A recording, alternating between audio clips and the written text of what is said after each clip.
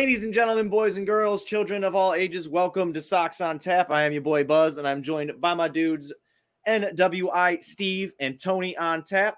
And we're here to talk White Sox baseball. But before we do that, be sure you're going to ontapsportsnet.com for all your Chicago sports literature and podcasting needs. Following us on Twitter at Sox on Tap, at OnTapSportsNet. Follow my dude Steve at NWI_Steve. Follow my dude Tony at Tony on Tap. Follow me at Buzz on Tap. Anywhere you can listen to podcasts, you can listen to us. So be sure to give us a 5-star rating and review because that shit is cool and tough. Guys, before we get into baseball, that was so fancy. I loved every second of that. I was just like this fucking dramatic, countdown. And I'm like, oh my gosh, man. I felt like Jericho was coming out, Steve. I felt like it was Jericho. Like I just wanted to break through and be like this. But that was awesome. So how you doing, Steve? Man, what's going on? Hey, yo, boys! It's good to be here and good to talk some ball. Finally, we're a couple days out from pitchers and catchers. Let's fucking go! Hell yeah, Tony. Buzz, man, I'm just ready to crack 'em, talk White Sox baseball with you guys. We're getting really close. We're getting really fucking close here, like Steve said. So I'm getting excited. It feels almost not real. I'll put it that way. How are you doing, Buzz? I'm good, man. I'm good. Been rolling with the Bulls on taps. Just patiently waiting for White Sox baseball to come back. And, we see it, man. We see the light at the end of the tunnel. Pitchers and catchers reporting this week. Wasn't Friday like the last Friday without baseball? So like for a long time, which is going to be great. Hopefully, with everything going on, we can get back into the stands, but we'll touch on that at some point or another.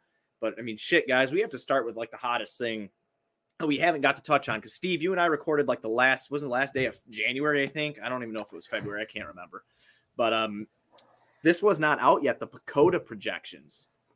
And Steve, I got to start with you on these things, man. Like what did you think of all that? Like the Sox were slated to have 83 wins, 79 losses. A lot of people were very upset with that. And I know you're usually very level-headed, where I would like to go hit something with a baseball bat because that would piss me off. And I know you usually be the one to talk me down. So how do you feel about that? Well, yeah, you're right. People were definitely mad online when they saw those projections.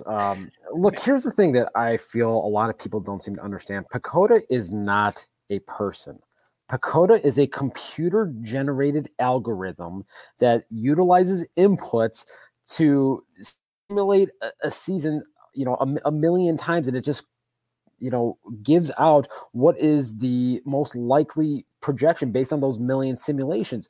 The thing that I feel a lot of people are not taking into account here is that PECOTA can't understand certain things. It can't understand Dylan Cease making a tweak to his delivery or making a tweak to his pitch arsenal. It can't take into account how Yoan Moncada's body is going to recover from, having COVID last year. It can't account for these types of things. And so I feel like people just look at these projections and they lose their goddamn minds every fucking year with this shit. And you would think by now, as a fan base, we would understand, hey, you know what? The projections have been wrong about the Sox quite a bit over the last 15 years. Just take them for what they are. They're simple projections. And if you go back and if you look historically, has PECOTA gotten stuff right? Yes, it absolutely has. But PECOTA's also gotten a lot of stuff wrong. And I was looking at some stuff on the old Twitter machine a couple days ago. Back in 2015, which was a terrible year when the Kansas City Royals won the World Series, PECOTA had them going 71-91. Okay. And they won the fucking World Series. So people, relax. It's a computer algorithm. They're going to play the fucking games. So here's my thing on PECOTA is these same computer algorithms, Steve, aren't these the same computer algorithms that a lot of the, as Johnny or myself would like to say, that the stat cult relies on to make the projections for WAR and fan graphs and stuff too? Because I feel like there's this whole subset of people out there who live and die by the stats during the year and the projections. And then when these stats come out, people jump off their chairs and say, why are we only going to get 83 wins? Well, I'm just questioning. You're more an expert on this than I am, but something doesn't smell right to me. Tony, stats and projections are two totally different things.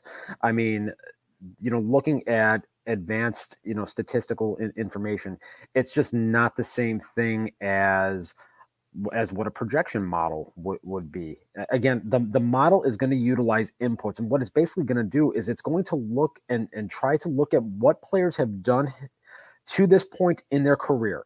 And it's also going to look at guys that don't have a lot of major league service time. It's going to look at what they did in the minor leagues, and it's going to try to find comparable players to what those guys did.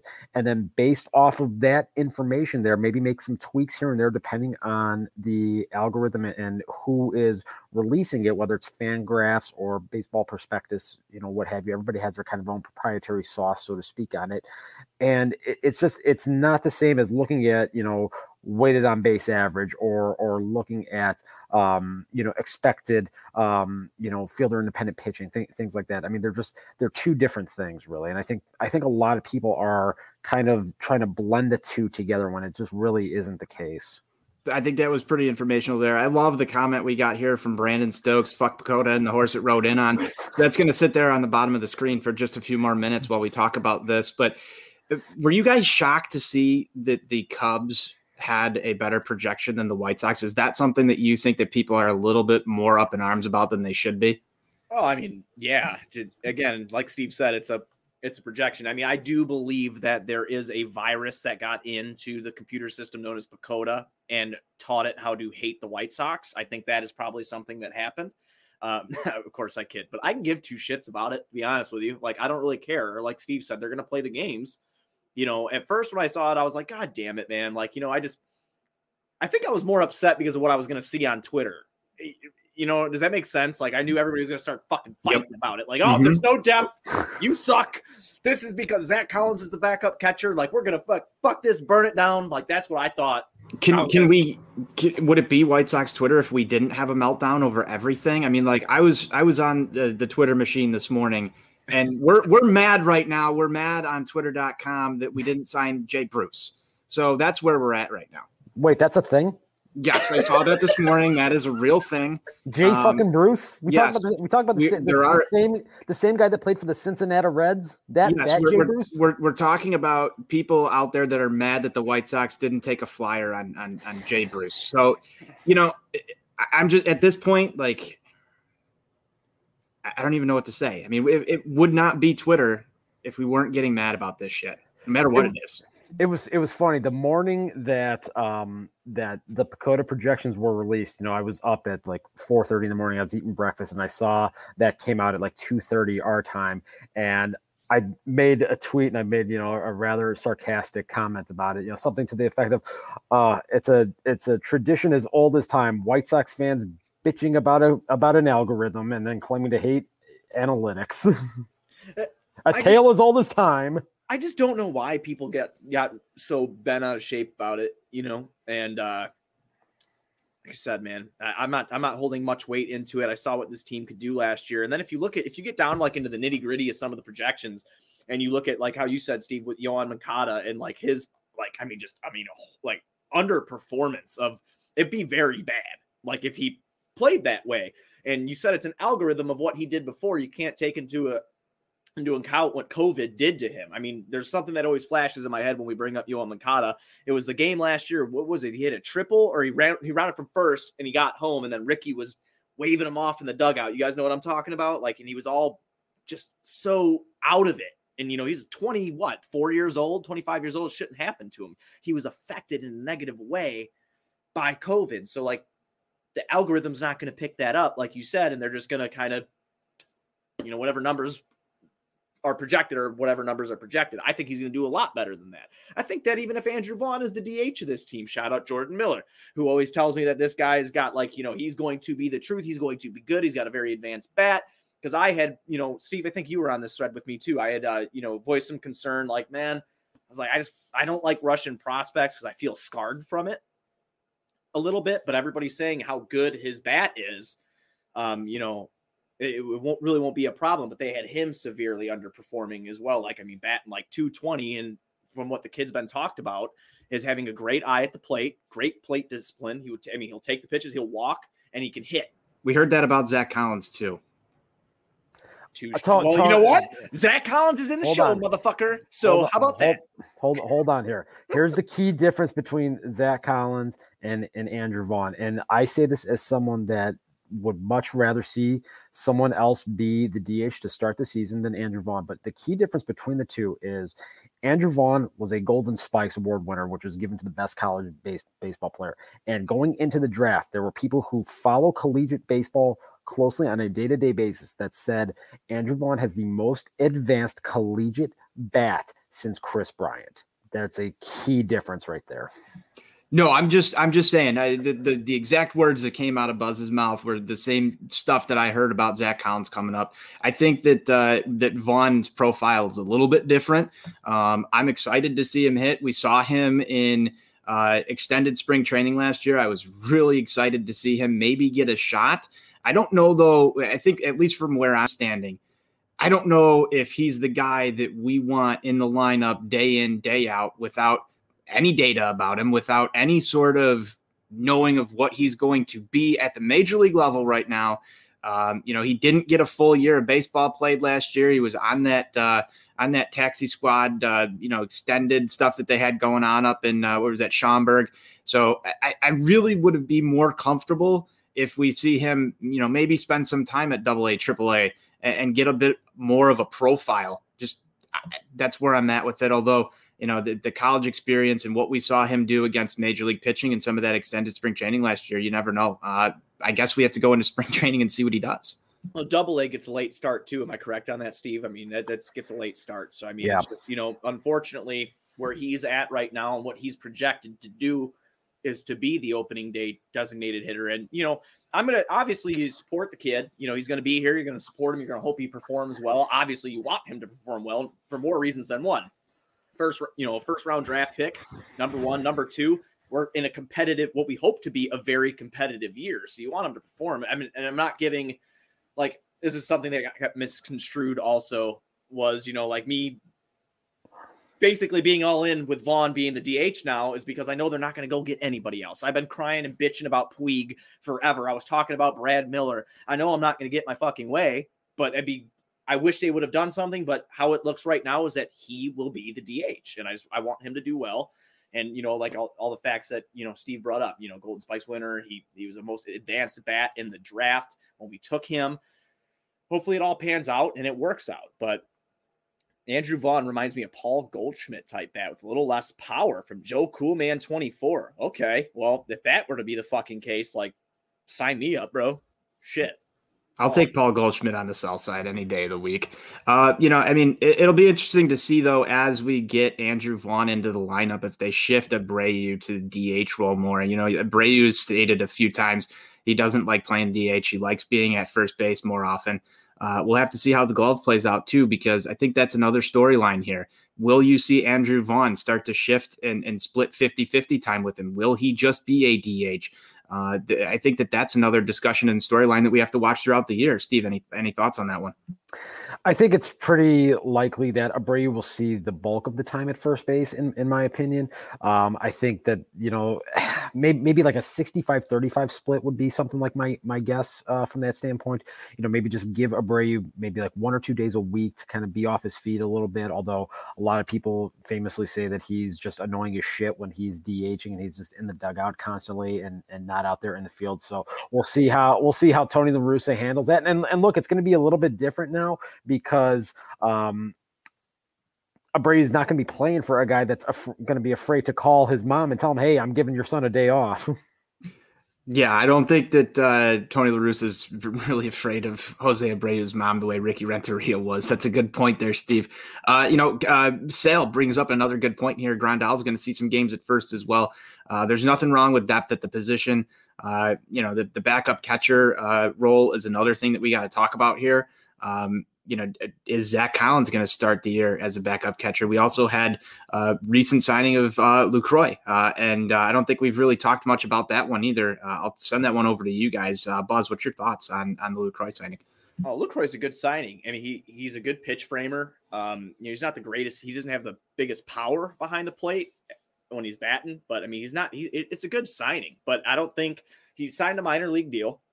We'll see what spring training brings, but right now I'm assuming that it's going to be Collins, unless Tony La Russa goes off swag. If he goes off swag, it's definitely Yermin Mercedes. Did you see what he was wearing to Glendale today?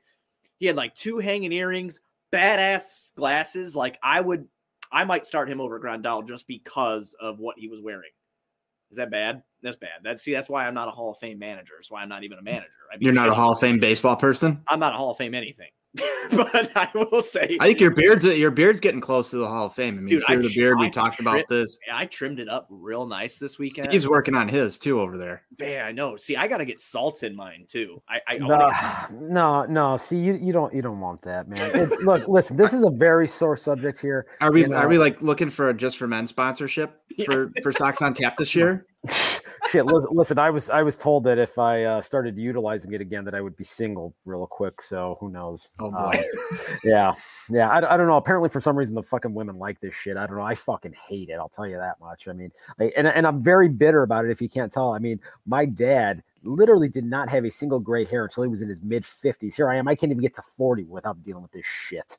Oh, dude, I so badly want gray in my beard because it brings. No, you don't. It brings wisdom, Steve, and I'm an idiot, so I need something. Okay, like I need something. Yeah, we've already designated Steve the smartest man on this podcast today. Oh, we got problems then. Oh, absolutely not. But back to the catcher thing. Yeah, dude, like it's gonna be Collins. I think Lucroy was great, and do you think that it's gonna be Lucroy? Do you think he's the backup? I do think it's gonna be Lucroy right off the bat. Yes, I do. And my honest opinion is I think it's going to be Lucroy, and I think Zach Collins is going to be the opening day DH. That's my honest opinion. Really? So take that for what you will. And I know that's good. Look, a lot of people are going to be mad online about that right there, but I can totally see that being the scenario.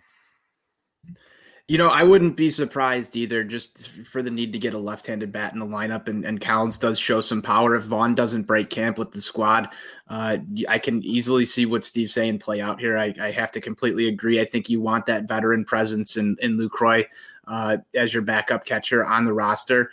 He said he wanted to come here and get another chance at a ring. I think this is a Tony La Russa move through and through, and he wants him there in that backup role. They'll give Zach Collins a shot, but I think that he's probably one of your first guys on the short leash down to Charlotte if he doesn't perform right out of the gate. So I think that they may carry 3 right into the season. I don't think you see Yerman Mercedes just based on swag. I don't know if Tony La Russa is a big swag guy, but to me, it's going to be more buttoned up. You're going to want those veterans playing, and you'll see Lucroy get his 2-3 starts maybe a week, and you'll transition Grandal into the DH or first base role and give him a little bit of a break every now and then. That's what I see playing out. And Kimchi Sale, NWI Steve PhD, that might win comment of the day. What up, Sal? Fucking hell yeah. But I mean, I guess I wouldn't be mad either way. I'm being 100% honest with you guys. I think that, Lucroy only appeared in one game for Boston last year in 2020. And then I believe he was with the Angels in 2019, and then he was traded to the Cubs. I think that's how that went down. I think he was traded to the Cubs.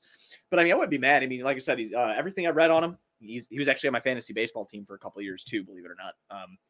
Shows you how good my fantasy baseball team was. But I think that it's a good signing for the Sox. Crack him. And I think it's, like you said, good if he is the guy that starts as the backup catcher. It's good veteran, leadership there. And if it is Collins as the DH, like Steve said, and you said, Tone, and good, having a left-handed power bat in the lineup is something we've heard about for like 2 years now. So for like 50 years now. Well, yeah, that's very true. But time's a flat circle. Yeah, that's very true. The last 2 years, that's all we've been hearing. We need to bring in a lefty bat, so we go get Mazzara, who went to Detroit, by the way. So we get to hate him. We hated him when he was here. Now we hate him again. Even worse this time because he's on Detroit. But, I wouldn't be mad about that either. I'm truly curious what happens, though. So that brings us into spring training and what we're looking for. First of all, do you guys think we're actually going to get to watch all the fucking games, or is it going to be the bullshit like last year? All this buzz around the team, and then here we are again. They're not going to be on TV. We have to watch these fucking broadcasts on WhiteSox.com or something, But what are you looking for the most out of spring training? What do you want to see? Well, to answer your first question, look, I think we'll get 4 spring training games because, listen, we know that NBC Sports Chicago, they have to cater to that vital audience of 4 or 5 people that watch, and no disrespect here, but that have to watch Missouri Valley women's basketball. Because, listen, that Indiana State Creighton matchup, I mean, look, that's a ratings draw right there. So we have to have that on instead of, spring training, baseball games for your major league team. But seriously, I mean, as far as like things that watching for here pretty closely, a lot of this really kind of ties into the article that I wrote about Ethan Katz yesterday. I want to see some of these pitchers and the couple of guys that I identified in particular: Dylan Cease, Michael Kopech, Carlos Rodon, and Reynaldo Lopez. I'm very interested and fascinated to see what happens working with a new pitching coach, coming in, bringing in a new philosophy here, and seeing if he is able to unlock one of those guys. That's the thing I'm going to be watching for the most. If you would also like to read about that, check out Steve's new article at ontapsportsnet.com because it was a fucking great read. You got a lot of compliments on that article too. Saw that everywhere. It was a very, very good read. Tony, what are you expecting here? There's a big problem with marketing in Major League Baseball, and this goes beyond just, some of the things that they've tried to do in order to, speed the game up. And we've seen a lot of this stuff since Manfred, but there's a big problem with just NBC Sportsnet in general carrying the White Sox here. I mean, this is the premier team in Chicago right now. When you look at the landscape of Chicago sports, I think that the White Sox are definitely up there in the conversation of next team to potentially win a championship. People are interested. People want to tune into spring training White Sox games. We saw last year, obviously in the pandemic year, one of the greatest things was watching exhibition games, even if they went 6 innings. I remember tuning into that just because I wanted to watch the White Sox play baseball. It didn't matter if they were playing against themselves or the Cubs or any other of the opponents that they just anything. It could have been Lucas Giolito playing MLB The Show. I was tuning into that just because they're so starved for baseball content in this White Sox team. It's amazing to me just right off the bat that they do not have any sort of coverage just during the day of them just out on the backfields working out and doing player interviews. Send fucking Chuck Garfien out there to interview guys in between, at bats and stuff. There cannot be enough content around this team right now. And I think that that's one thing that is really cool about the White Sox Twitter sphere just in general is that you can get some of that expanded coverage that they don't see. You look at a team like the Chicago Cubs over on the north side. They have their own TV channel. We can discuss all day about whether or not that was the right move for the Ricketts family or the Cubs organization in general. But they have a little bit more leeway because they're not committed to doing some of these other things that NBC Sportsnet is committed to doing for the other stuff that we just talked about. It's terrible. I just think that there should be some more coverage around this. They can really, really generate some buzz around this team in spring training. And I mean, you're going to get views off of it. From a player perspective in spring training, I think one name that still pops up is Andrew Vaughn. You want to see what you're going to get out of this kid. He's the most exciting prospect, in my opinion, on the offensive side. You want to see if he's going to be able to contribute this year or what you have to do with him.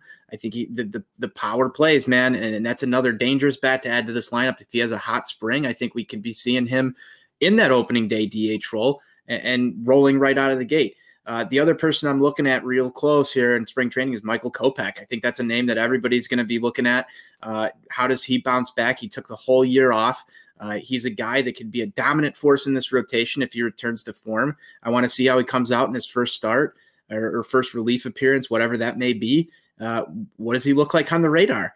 How does the breaking ball look? Does he look confident? There's a lot of question marks around Michael Kopech right now, and this is the first taste we're going to get out of him. We only saw about an inning in that first spring training last year, and then he disappeared off the face of the earth. So what is he right now? What does he look like? What kind of shape is he in? This is going to be, I think, the most interesting storyline on the pitching side, and that's what I'm looking for out of spring training.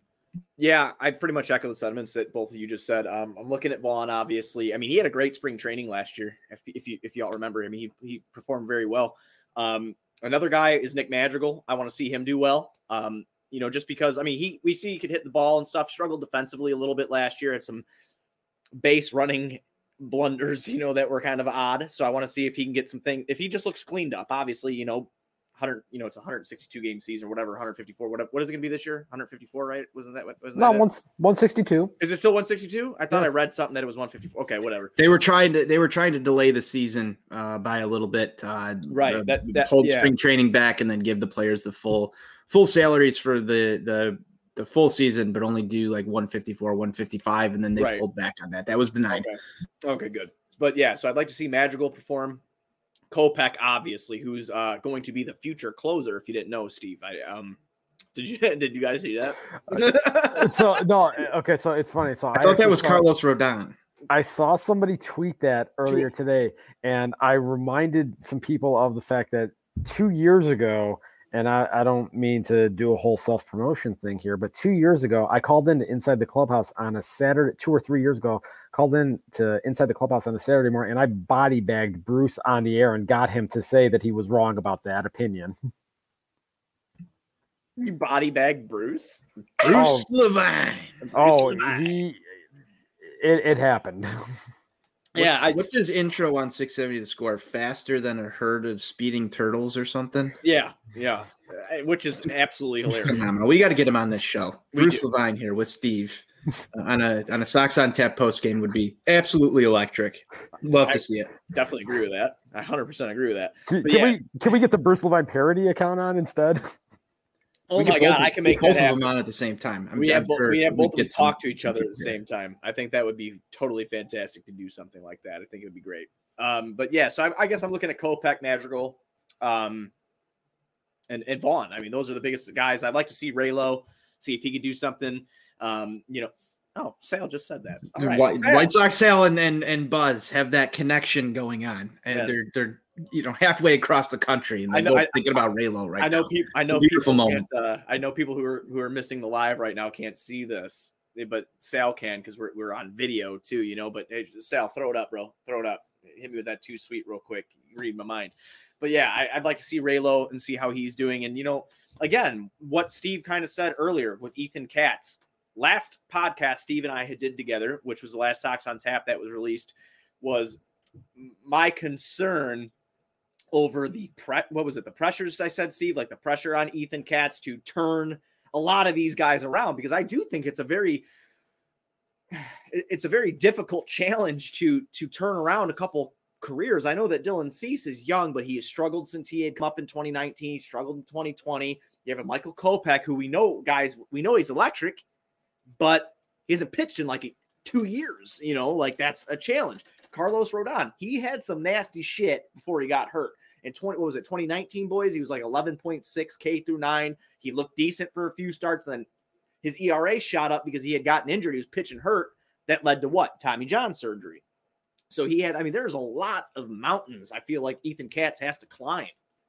And I'm hoping that he's able to do it. So I am very interested to see what happens with, I guess, most notably, like Ronaldo Lopez and Carlos Rodon, because I still have faith that Dylan Cease will figure it out.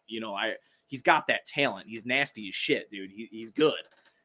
So those are other two, I guess, that I'm really looking at is Carlos Rodon and Ronaldo Lopez. I'd like to see what they're able to do.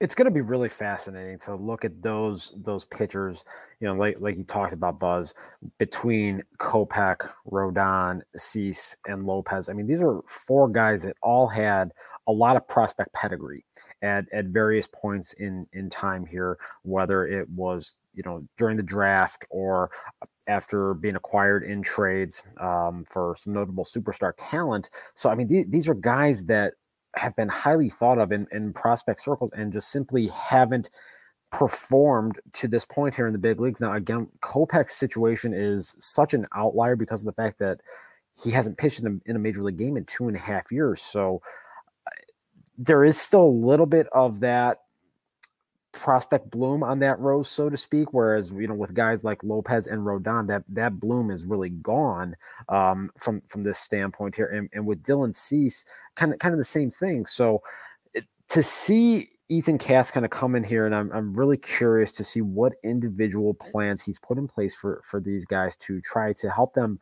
unlock that potential that they all have. I mean, we've all seen these guys have electric stuff naturally. It's just a matter of now unlocking it at this point. And I firmly believe, and I wrote this and I put my fucking name on it here.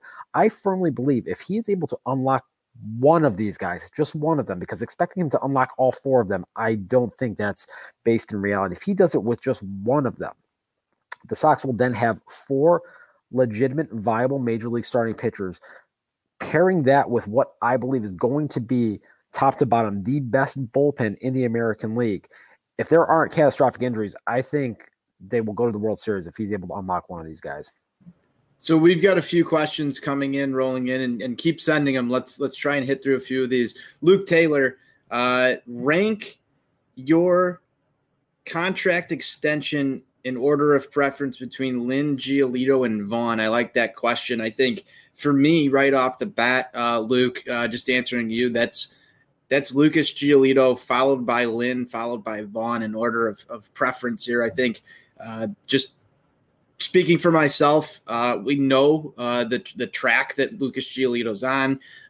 You've got his guy in here now. I think that bodes well for negotiation. That bodes well for Lucas wanting to stick around. I didn't really have a question on that in the first place. I just think it's priority number one. Lynn comes in at number two for me.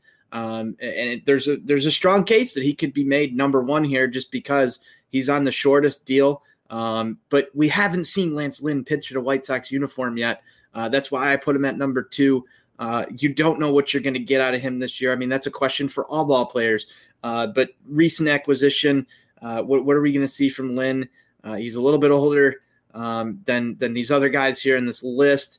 And then Vaughn, number three, just because you still have a lot of time here. But I'll turn it over to you, Buzz, and I'll wrap around to Steve. I've got a few other questions that came in here, and we'll go to those next.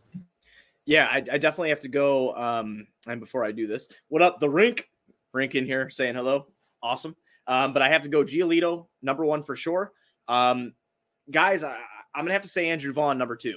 And the reason I say Andrew Vaughn, number two, is because if they're already thinking about there's got to be some sort of talent there. There's got to be some sort of crazy talent that they're going to do this already if they're trying to bang it out without him having an MLB at bat. So I'm they've done that before. I know I'm getting sucked in though, because they've done it before. They've done it before with Luis Robert. You know what I'm saying? Like they did it. You know, I know that they've done it before. It's just this guy we haven't got because of COVID. We really didn't get to see a lot out of. And Lance Lynn's, he's 33 years old. He's not old by any means necessary.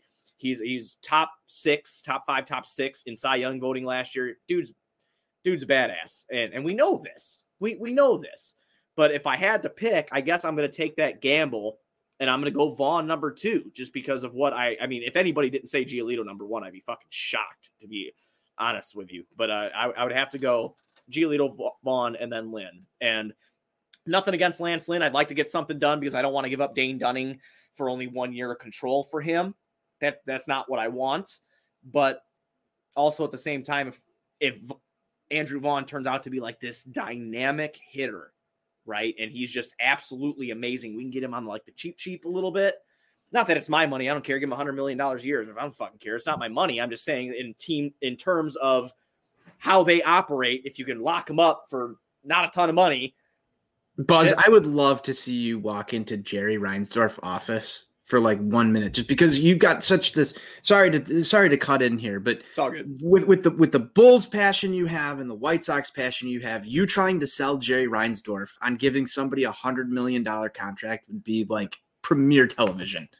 Oh yeah, I mean I'll do it right now. I don't give a shit. Like if Jerry's, he will never see this, but if he did, I'd be like, Jerry, like, let's drink a beer and talk about this. Let's talk about money, because you, my friend, are a billionaire. I am 1,000-aire, so I know some things about money. You know what I'm saying? I'm actually 100-aire. I don't want to give myself that much credit. I'm poor. So, but I do think that if you can lock up Vaughn for, less than what he might command in the future, if his bat is very elite and he's just a great ball player, then that's something you have to do. Steve? So I'm going to agree with Tony. I think the obvious answer at number one is Lucas Giolito. And then at the number two spot, I am going to go with Lance Lynn over Andrew Vaughn, just from the simple fact that, again, Andrew Vaughn, the only experience that he has professionally at this point is in A-ball. He hasn't even gotten to AA and excelled at that level. So from my perspective, there's still a lot of time and a lot of seasoning that he has to have at this point before he's even remotely close to being a finished product. And, Buzz, you kind of talked about some of the other instances of the Sox giving extensions to guys before having even played a game at the major league level, like you talk about with Luis Robert, you talk about with Eloy Jimenez. I think the key difference, the variable between those two guys, is both of those guys played at the AAA level, and they both dominated in AA Birmingham, where hitters go to die. Andrew Vaughn hasn't even been afforded that opportunity yet. So from my perspective, I think going that route with Andrew Vaughn right now, there's a high level of risk involved with that. And look, we'd like to talk about, and we'd like to say that, these things can work great and point to examples like Eloy and some of the small sample size that we saw with Lou Bob last year. But for every one of those guys, there's a Jonathan Singleton down in Houston who signed an extension before even playing a major league game with the Astros when they were in a similar spot to where the White Sox were. And Jonathan Singleton has been out of baseball for like 2 years now. So there's a lot of risk there. And again, just from my perspective, Vaughn not even dominating at the upper levels of the minor leagues yet, I'm not willing to make that level of commitment yet. If he comes up here and rakes right away, look, you can still give him an extension next spring. That's fine. There's no time frame on this. I think doing it, though, right now with a guy that's only played an A-ball, that's just too much risk for me. I'm going to go real quick to Iowa Zach's question here. Does Vaughn's spring even have an impact on opening day? Feels like the decision is already made. That's a tough question. I love that coming in from Zach. I don't know the answer to that question. I think one thing that we as White Sox fans don't know right now is how Tony La Russa is going to handle some of these young guys. We could look back at his history and what he did in St. Louis, but I do feel like we talked about a little bit earlier in the Zach Collins versus Lucroy thing. I just don't know what we're going to get from Tony La Russa. If this was a Ricky Renteria managed team, I think we'd have an easier answer, but I'll turn this one over to you guys for some feelings. I know, Steve, you just talked about it. We spent a lot of time talking about Andrew Vaughn today, and I think that's a good thing that we're talking about him this much, because that means that there's thoughts about him being a impact player on this team in the near future. But Buzz, thoughts on Zach's question? I think it does. I mean, I guess it does and it doesn't at the same time. I don't know if their mind is predetermined. Their decision's already made. But when Steve brought up earlier, Lucroy being the backup catcher and then Zach Collins being the DH with the left-handed power bat, that's very enticing. So, man, it's tough. We could have had Jay Bruce. We could have had Yasiel Puig. Okay? I don't care if he's left-handed or not. That's who we should have had. Should have been the DH. But anyway, crack him. I don't see that being a bad thing. I think that's probably something that will happen. It's so hard to answer because if Vaughn rakes, Collins doesn't have a history of raking anywhere. I mean, in his time in the minors, I said his time in the minors. Hang on. So, and Andrew Vaughn was with the taxi squad. He was a badass. They're all like, he could have come up last year. So there's a lot of factors that play into this. But yeah, I guess like if if Steve's plan is the one that's going to happen, or not plan, but prediction is the one that'll happen, and Collins like completely underperforms and Vaughn does what he did last year in spring training, then yeah, I'd see him as a DH for sure. I feel like that would probably happen. But if Collins is on par or whatever, and an extension doesn't get done, I don't know. It's very tough. It's a tough one. It is. Steve, thoughts? I don't think it's anything about Vaughn's performance in spring training, honestly. I think at the end of the day, it all comes down to the contractual situation here. If they don't have a long-term contract worked out with his representation prior to breaking camp, he's not breaking camp with the team. Then in that scenario, they're not going to do that. They are not going to have a guy burning up service time right away without that extension in place. It's just not going to happen. So to me, it's more so about that contract piece than it is about the performance. So Steve, going back to the other question that we had right before here, in terms of what's the most important to get done right away.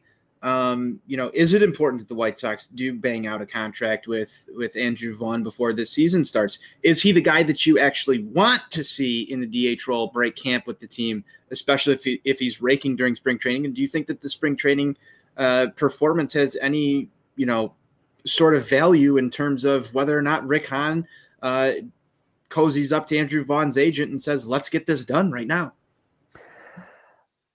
Let me preface this by saying, I am a believer in Andrew Vaughn. I'm a big believer in that plate approach and in the hitter that I believe he will ultimately be in time.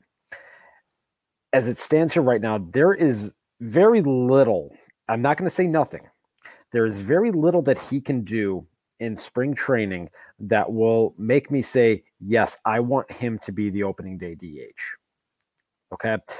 Again, I'm just not willing to incur that type of risk with a guy that has only seen pitching in Winston-Salem and Kannapolis in a year where this stated goal has been World Series or bust. Frank Menachino said it on a podcast. I can't go into the first year of a contention window with a guy who has never taken a plate appearance above high A. I don't care what he does during the Cactus League. That's just not going to influence me from that perspective. And the fact of the matter is the ball flies in Arizona to begin with. So the outcomes are always going to be a little bit skewed from that perspective.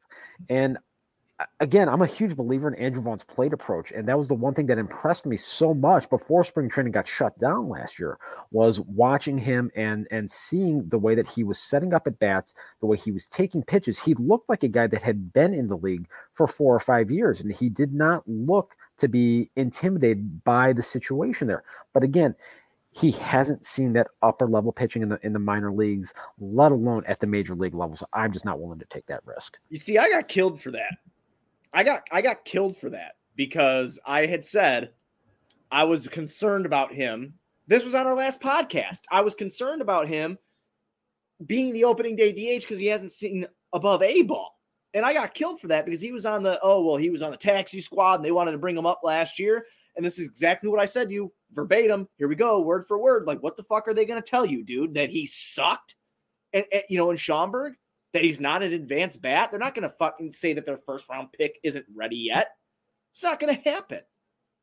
But this is the situation we're in right now. And if we did, again, moving into the DH, I know it's kind of evolving into a bunch of different shit, but if we're moving into the DH position and we're coming up into a competitive season and it looks like our options are Zach Collins, okay, or Andrew Vaughn. God damn, what you said, the contract status, that plays a part into it. But me being like, I don't care what the fucking contract status is. I want to win. I think Vaughn's the best one to go into the fire because of the most advanced bat. Like, I think he's the guy. It's just so hard they fuck with my mind so much. And it's just so irritating to me because, like, sometimes, man, I see so clearly, and then it's just like, then they have me like, well, I want Andrew Vaughn as a DH. Why the fuck am I saying that? I never wanted that from the beginning. But that's what my reality is going to be. So I have to accept it and I have to talk about it like it's a good thing when I agree with you, Steve, where I don't think it's a good thing, but it might be what do they always say? Like when they tell you to vote or whatever, it's the lesser of two evils or some shit. Like that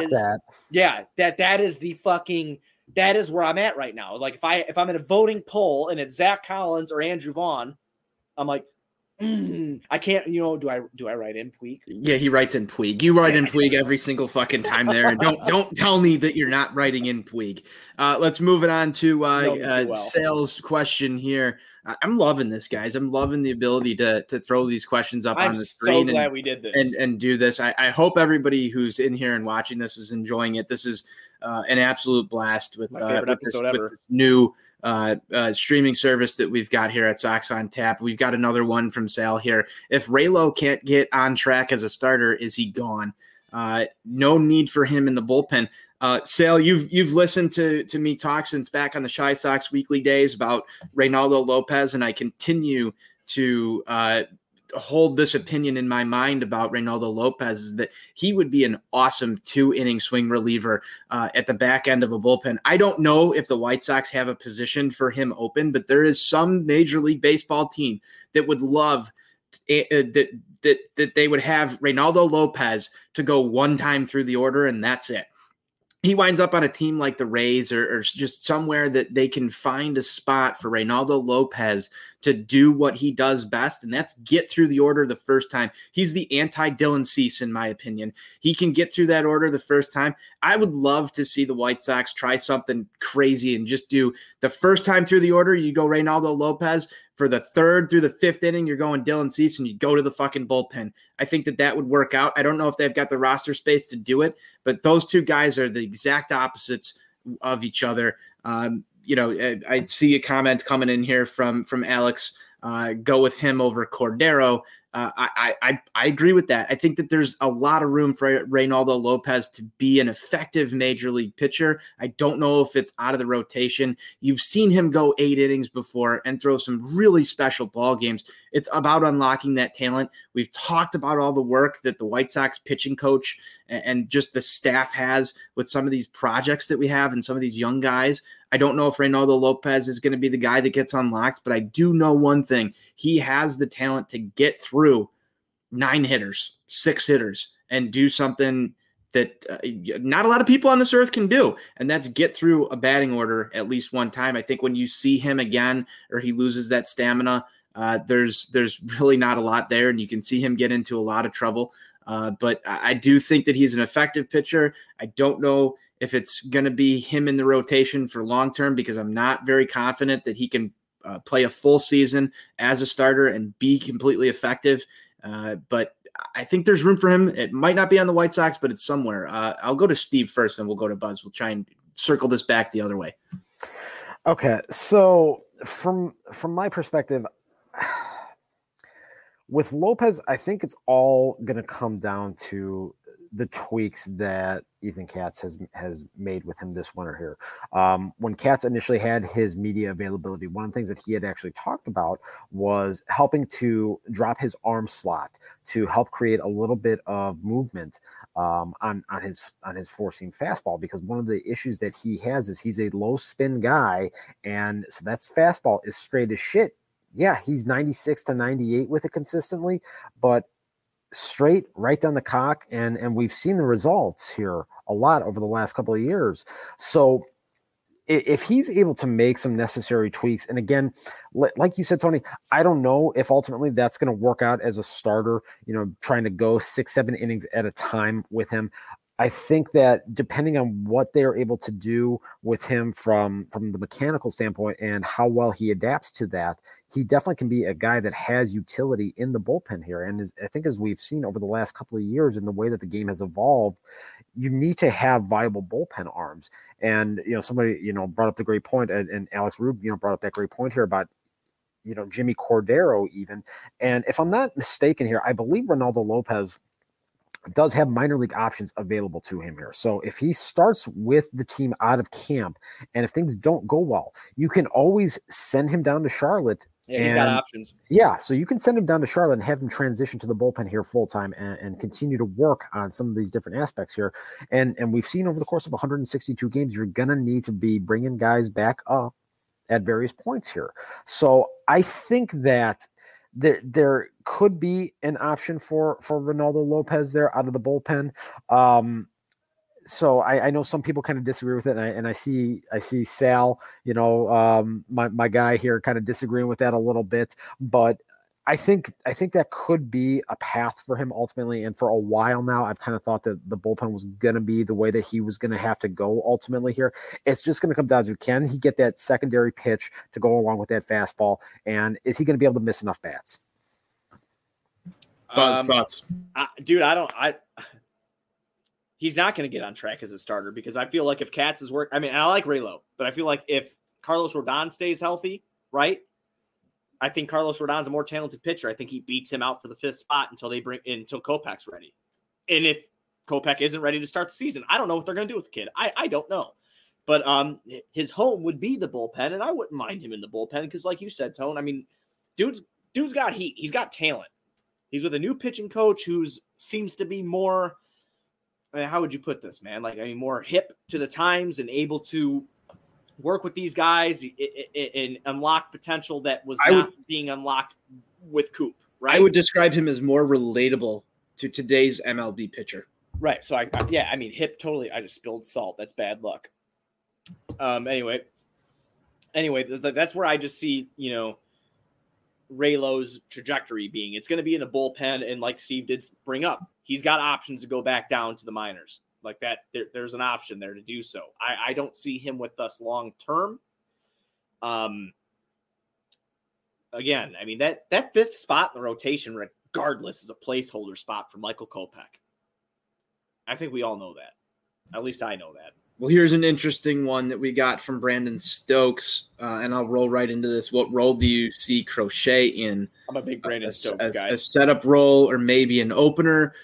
We've heard, and I'll take this one right off the bat too as well. We've heard that his long-term trajectory is going to be in the starting rotation.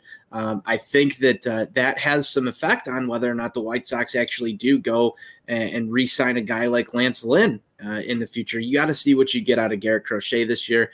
You saw him in the bullpen last year in sort of a setup role, but they have a few guys that can play that kind of position just absolutely perfectly, and we'll have to see how the bullpen shakes out. You saw a lot of different, guys that Ricky Renteria went to last year in the seventh, eighth innings. Obviously, Colomé was coming in and closing it down. I'm surprised that's the first time his name's come up, considering I'm technically right next to Steve, and maybe we'll get into that if we have time. But we don't know exactly yet how Tony La Russa is going to use these guys. So a lot of this is just speculation right now. When you have a new manager, a new pitching coach, wipe that whiteboard clean right now, because you don't know where these guys are going to fall. You don't know how Tony La Russa is going to want to, stack his bullpen order. Just because somebody was your eighth inning guy last year does not mean he's going to be your eighth inning guy this year.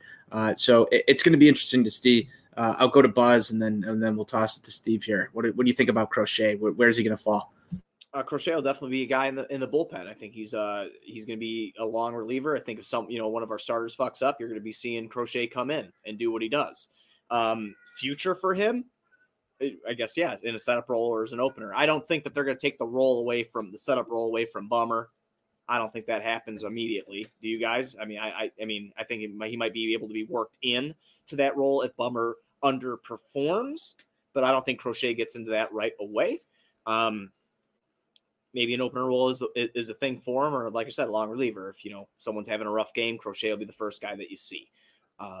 So that's my opinion on Crochet. I do think that he has the shit to be.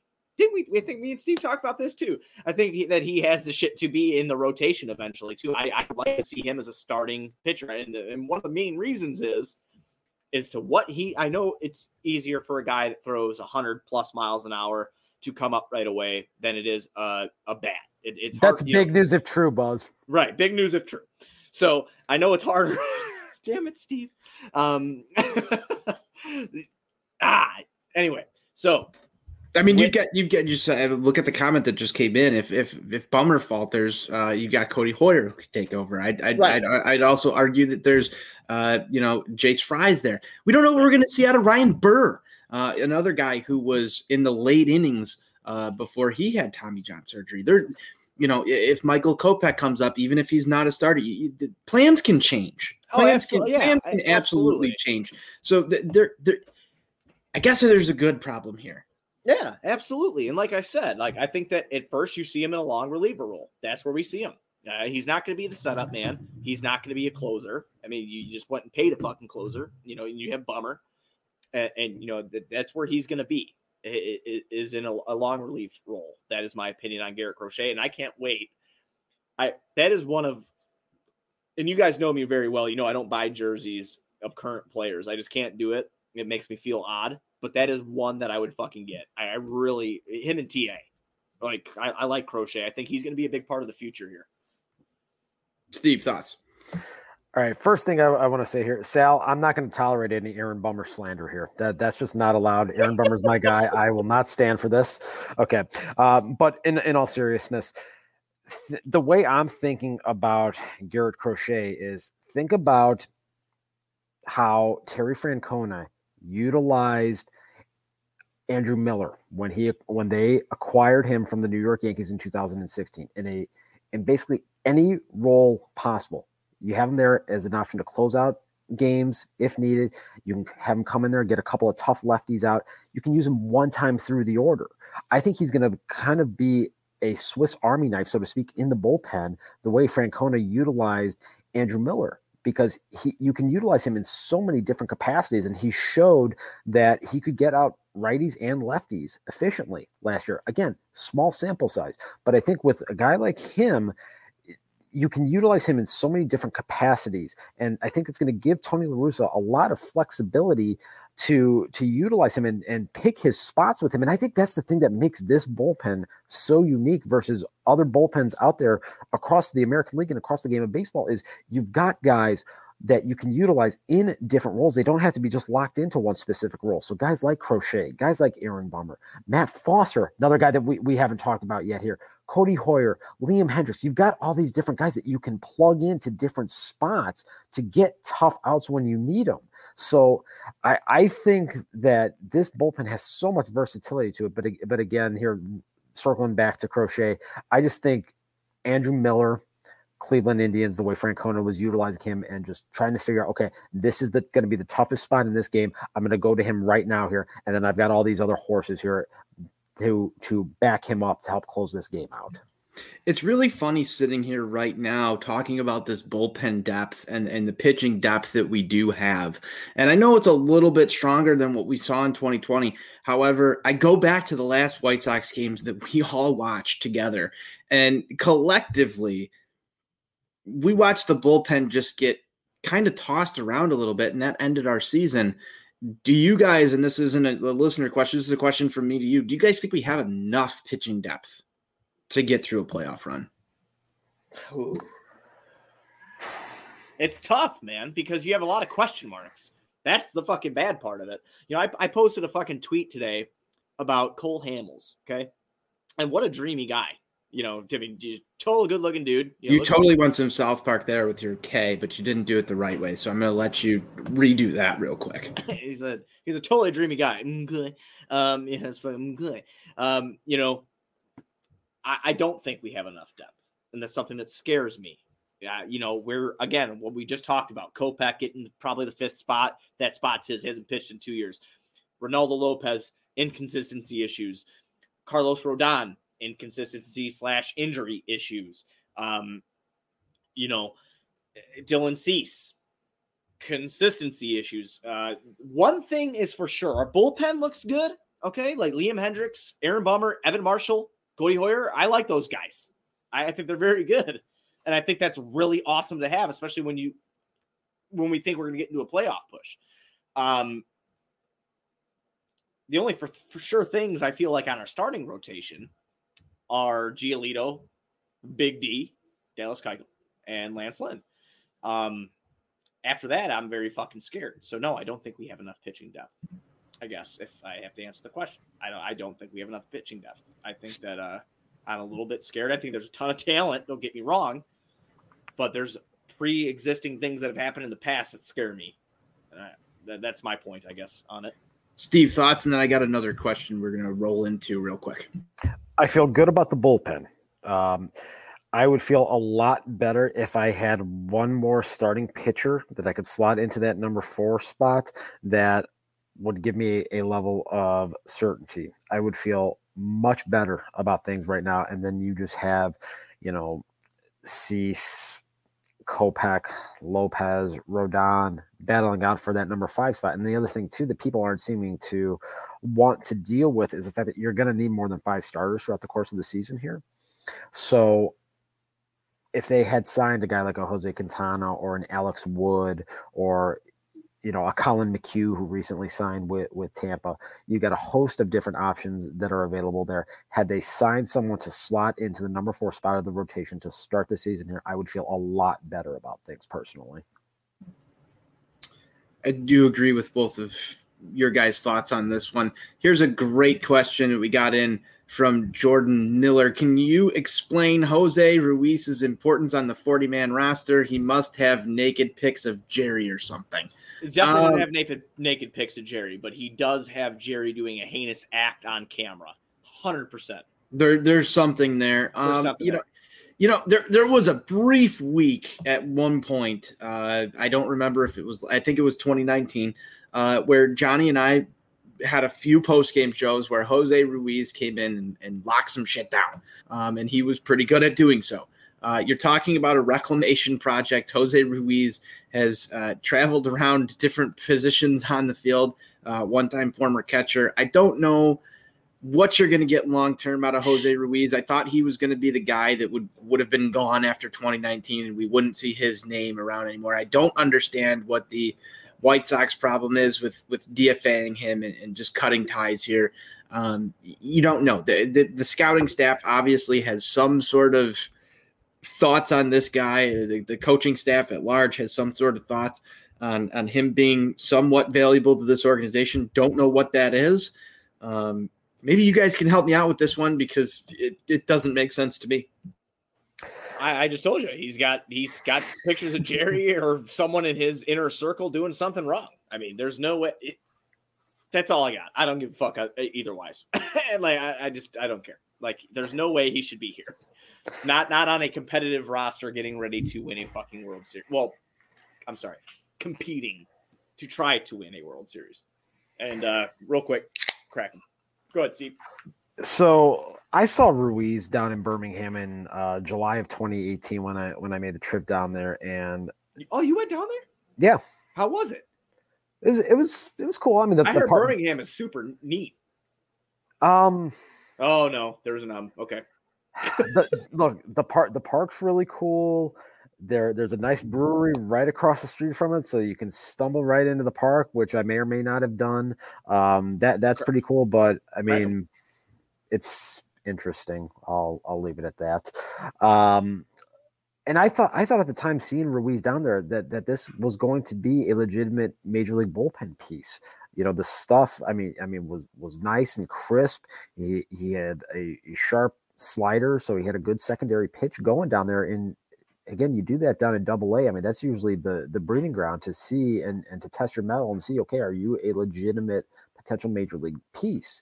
And it simply hasn't translated here at the major league level, which look, that's something that happens with consistency. I mean, either, you're going to get the job done up here or you're not.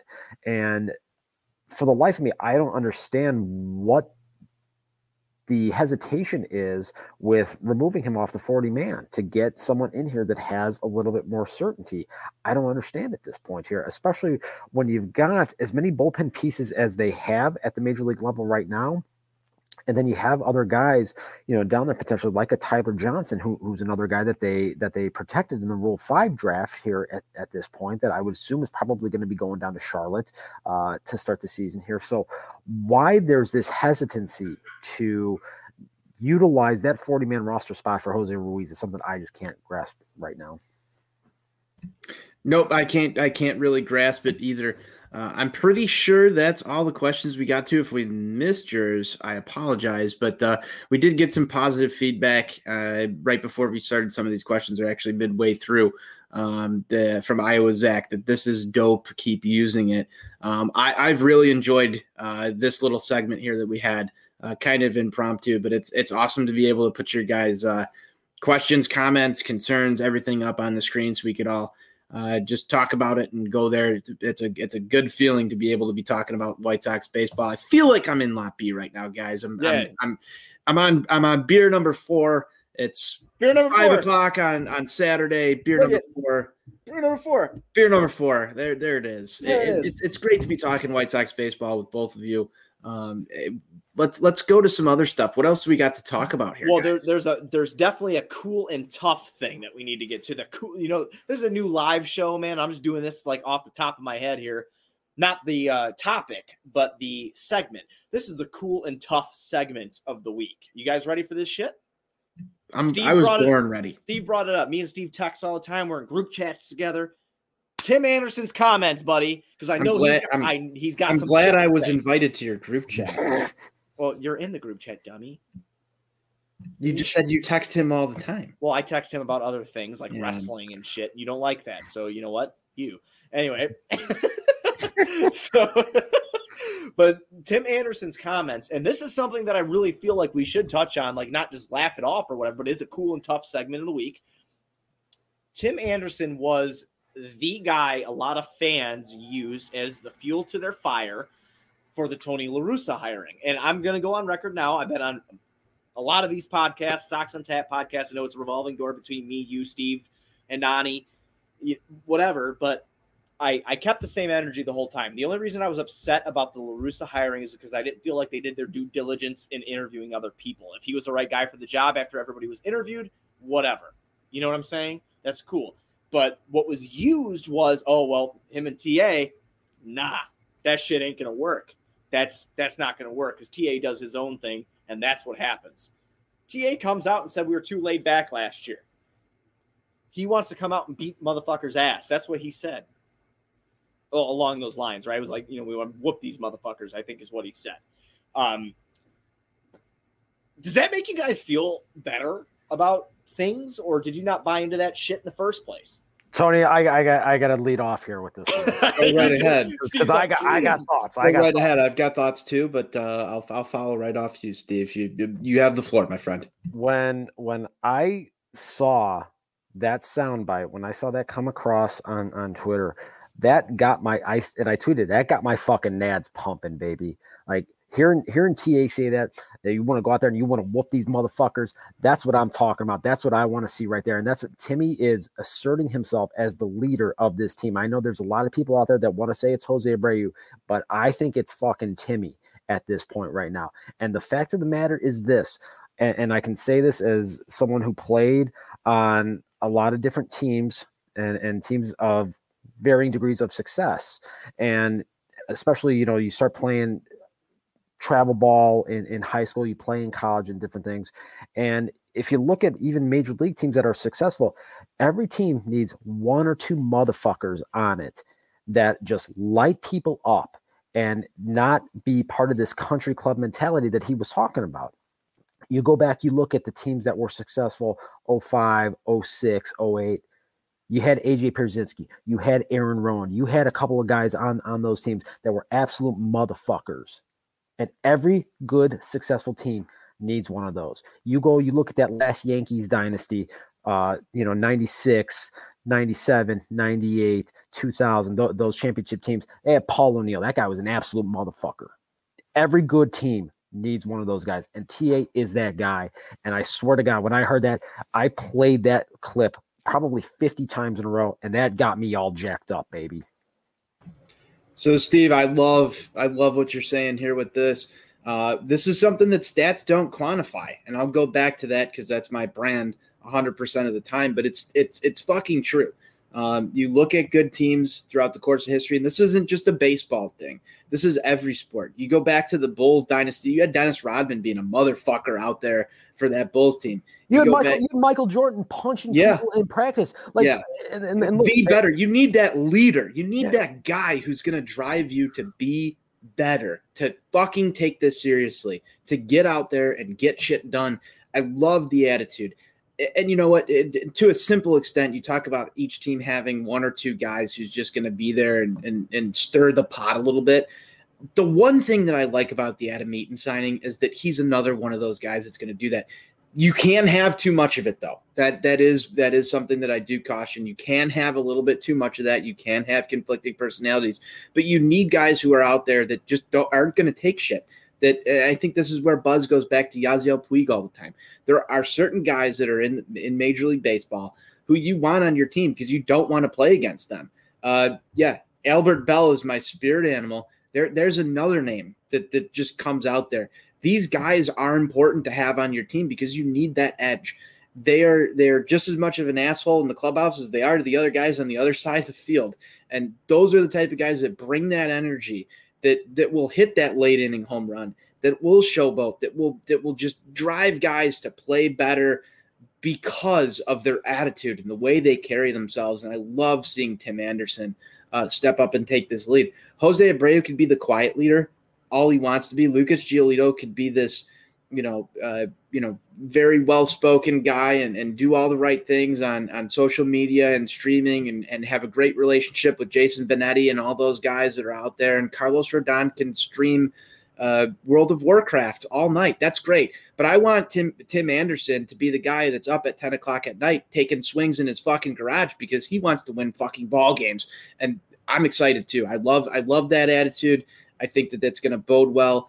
I never really had any sort of problem with Timmy's tweets or anything. I think people read way too much into that. Half the time they're song lyrics that the guy is thinking because he's got a chip on his shoulder.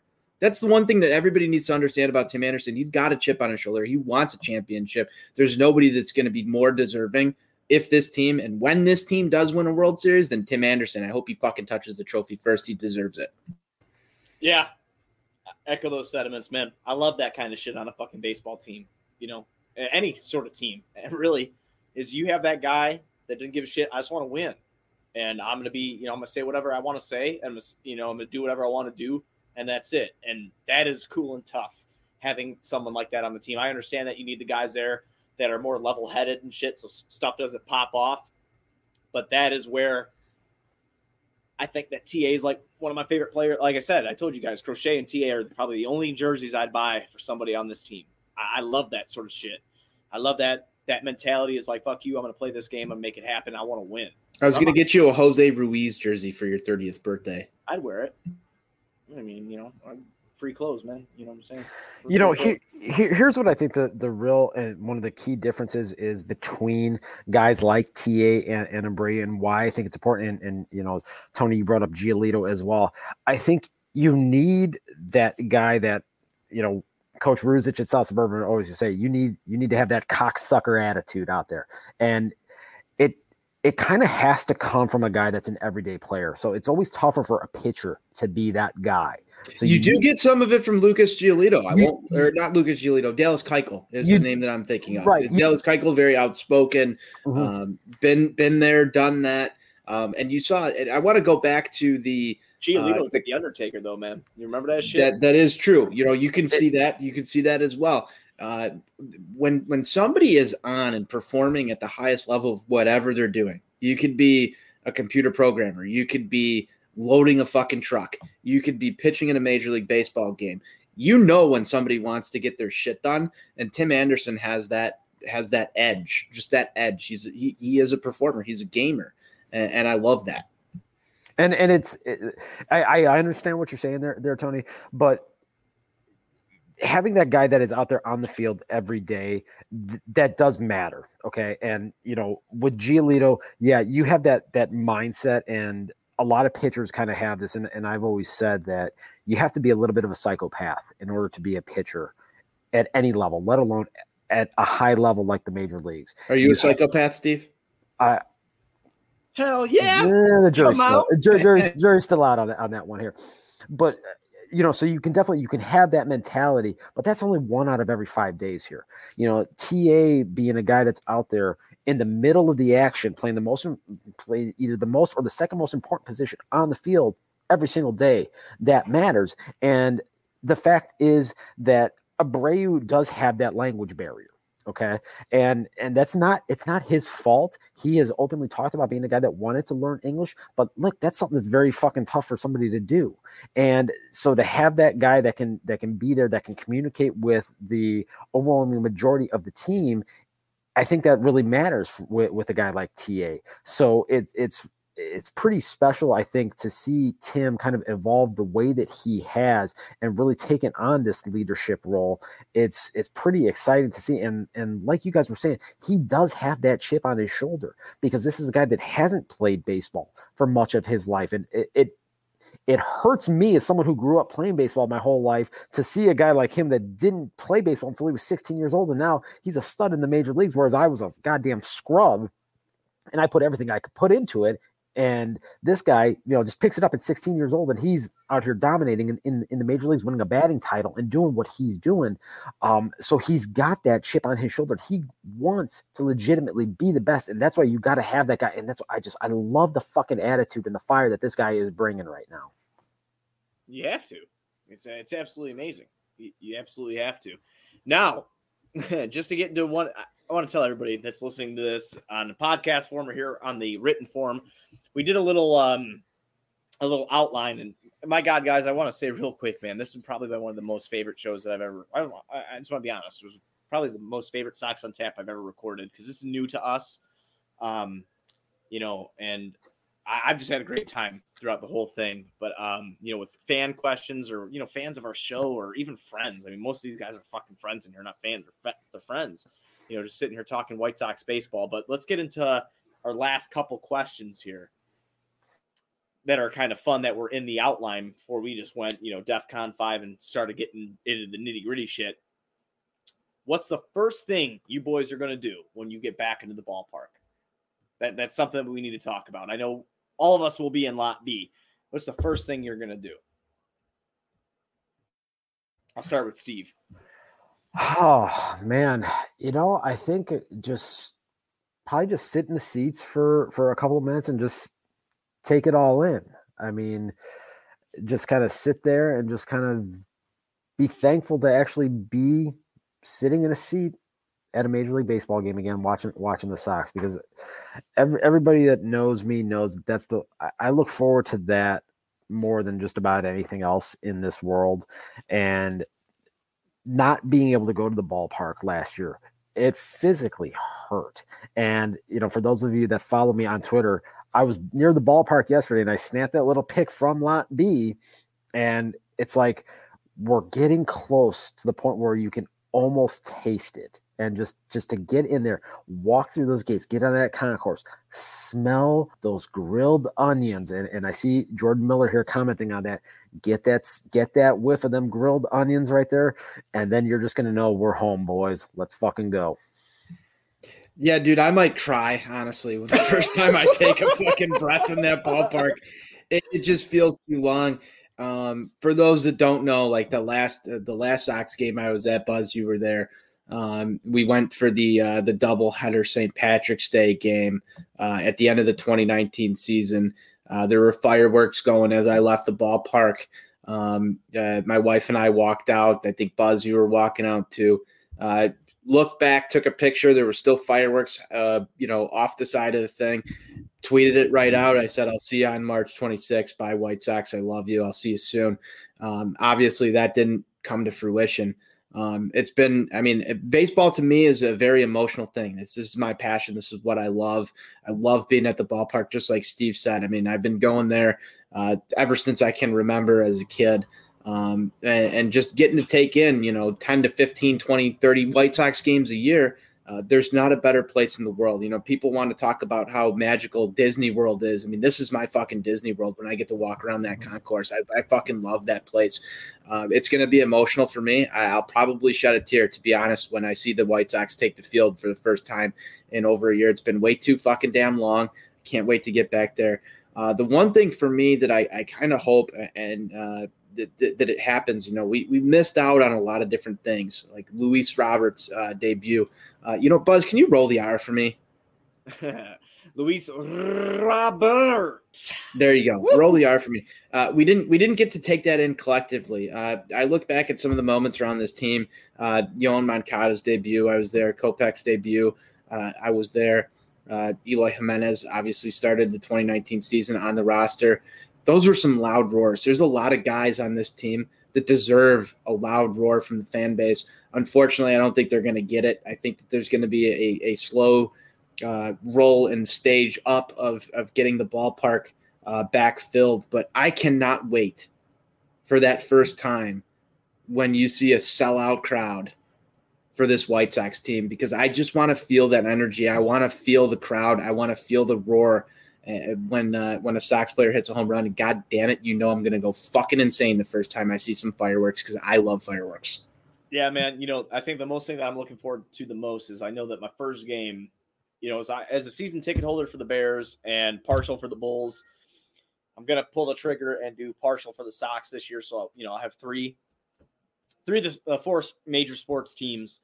But the first game I hit, I'm going to make sure we're all there together, no matter what I have to do. And that is like the one thing that I'm looking forward to the most. Is we haven't got to see each other a lot during the pandemic. Getting back into guaranteed rate, US Cellular, Comiskey, whatever, Sox Park, whatever you want to call it. That is something I'm looking forward to the most, is being with you guys, man. First place I'm hitting for sure. I'm going to the Craft Cave. I'm going to drink a couple craft beers, write a review for On Tap Sportsnet, go upstairs and watch some good baseball with my good buddies. And that's what I'm looking forward to the most, man. And then some fireworks too. I don't want to steal Tony's thunder, but fireworks are when you're a fucking spaz like I am, when you see fireworks, man, just set you off and shit like that. There's just nothing better than watching a guy hit a long ball. I can't wait. Fireworks afterwards. Like normally, like growing up, you wait for the 4th of July because you want to see some shit explode in the air. And the only other time, growing up in the city, you get to see this is anytime a Sox player hits a home run or we win. Those are good things. I associate fireworks with good things. And I want to see good things on the south side. I want to see fireworks. Yeah. Tony, let me add on to that a little bit here, because it's funny you bring out the 4th of July because I'm not a big, go out and watch, the municipality 4th of July fireworks shows and everything. And the thing I always tell everybody is, look, the only time I really give a shit about fireworks is when a White Sox player is running the fucking bases. That's it. Yep. Well, yeah, I mean, it's a good point. And just Steve, to another thing I just want to throw out real quick is because you guys know I'm sappy. I'm always a sappy guy. But one of the first games, I know you said you were super jacked, about TA's comments, and you were fucking fully loaded, right? You said that. Is that correct? You got that straight. I cannot wait for you to give me a niece or a nephew after that because you're so jacked of what they have to, of TA's comments that I can bring Ren and the new edition Ruby to a game with AJ and Haley, and you come and Uncle Steve with with the baby ready to come out and shit, and it's a family thing, man. Uncle Steve. Well, he is my brother, man. We do the too sweet. He's my brother. That's what happens. We're tied together forever, like literally forever. Like it's crazy. It's a blood. You don't get it because you won't accept it in your life. Throw one up real quick for everybody. Throw one up for Sal at least if you don't do it for us. I'm all right. I'm all right. You're gonna have to buy that one for me. That's okay. Well, I will. I don't even know what to do here. I'm just so put out your of place. fucking hand up. I'm so out of place with you. Rock and roll, motherfuckers. Okay, well, I'll take the rock and roll. Whatever. It's cool and tough to throw that up, but that's something I'm also looking forward to is bringing the kids to the game.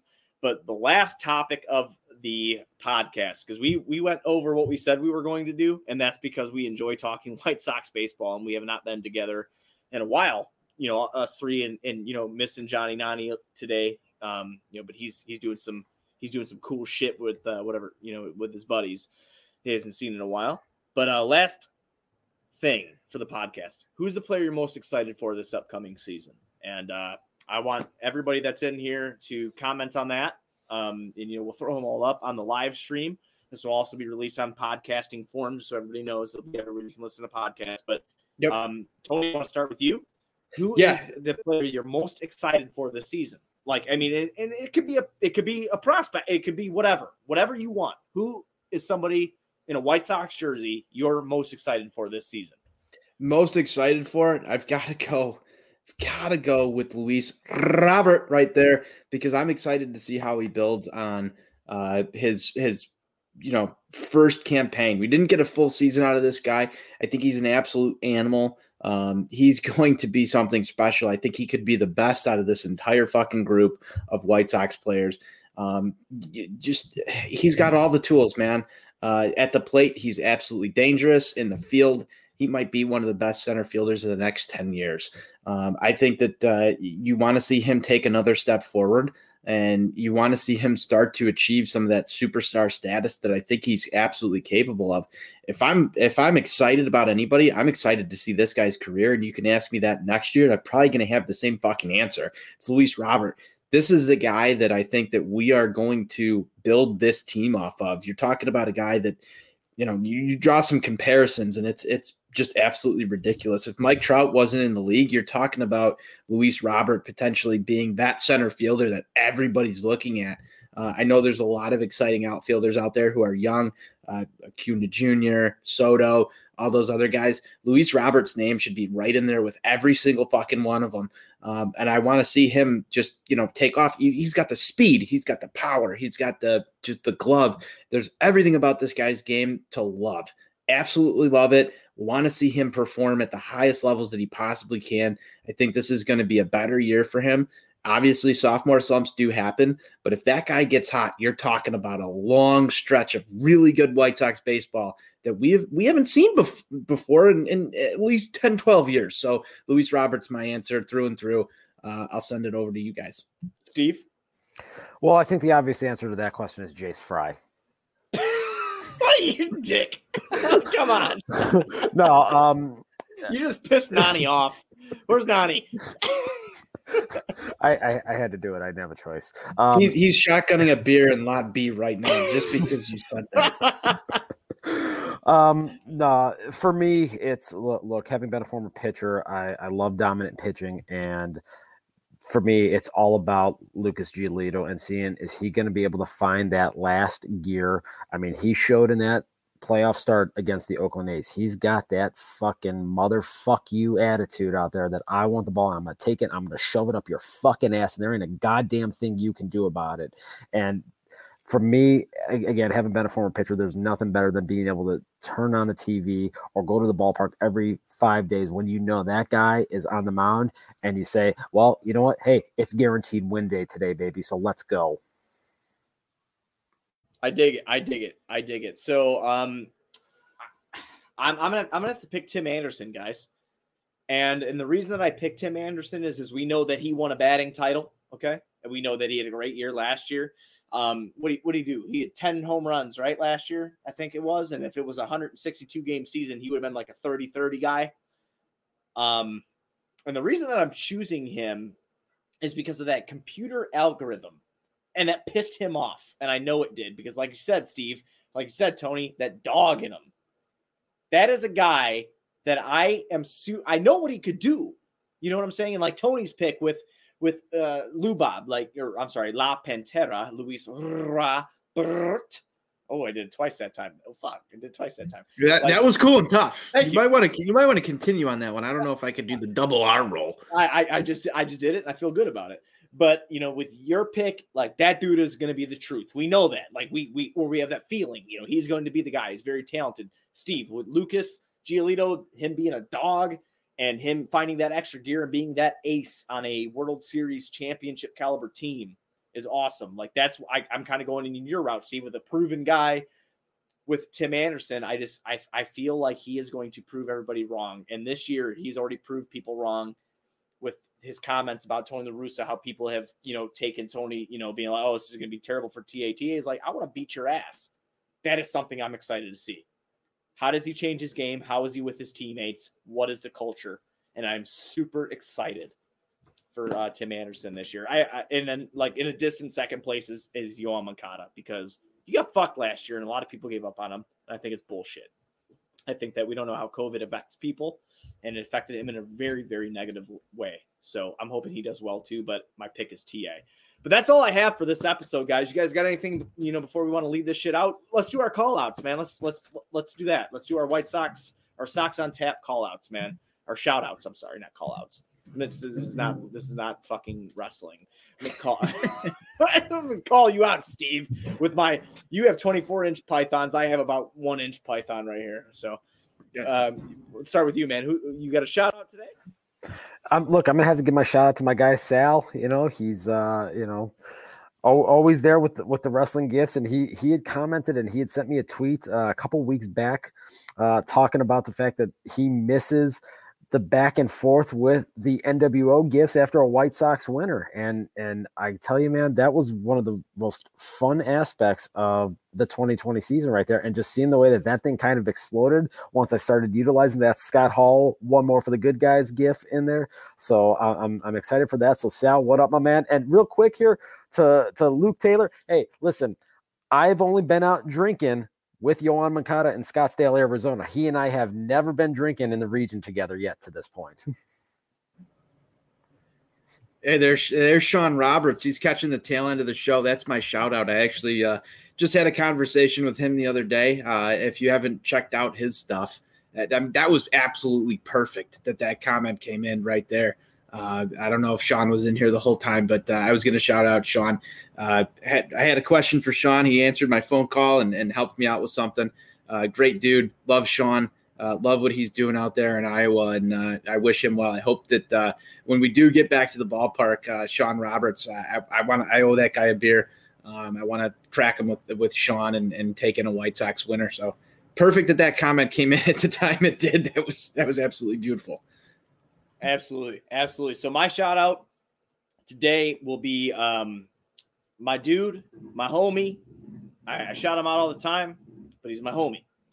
It's going to be Jordan Miller, and also second shout out to Luke Taylor. I've had really great times talking to those guys. We're all excited for White Sox baseball. I told Luke I was going to join the White Sox Run Club. Was going to start today, guys, and I hope you're proud of me. I want to get in shape.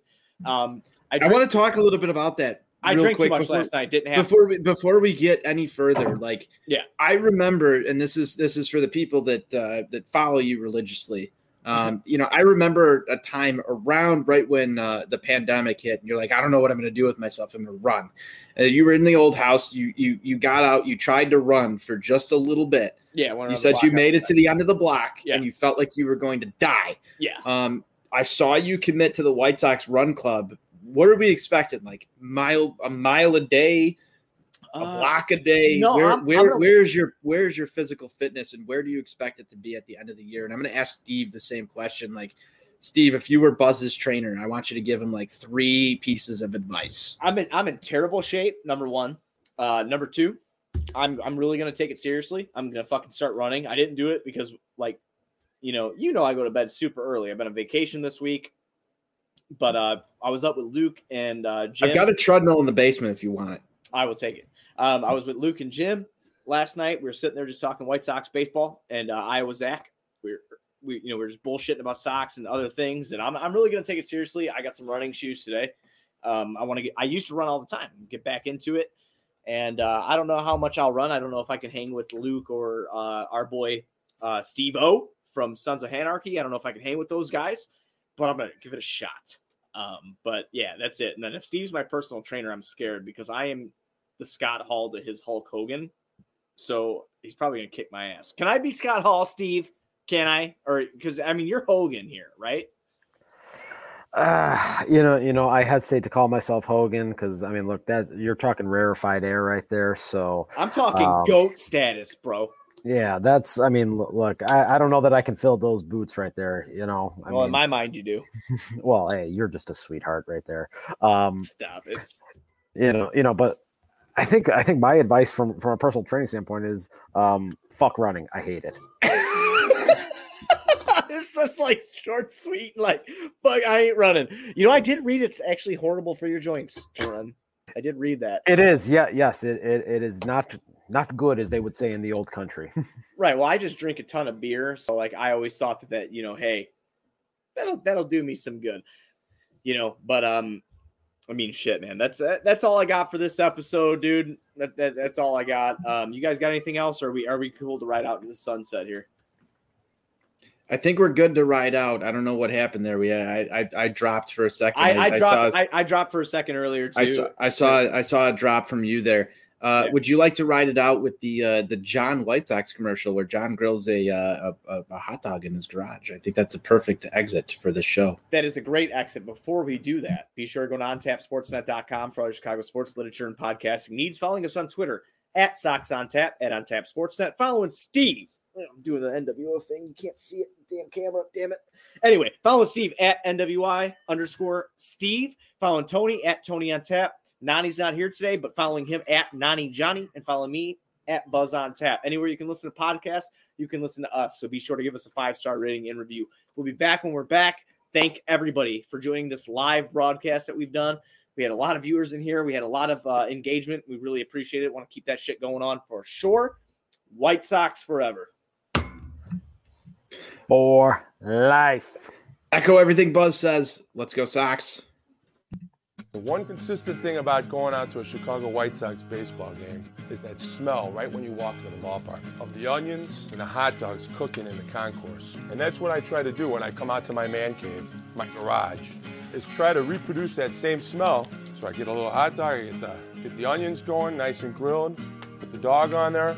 There'll be no ketchup in this house, just mustard, Chicago way. Sox game starting, got my hot dog, and I'm about ready to go.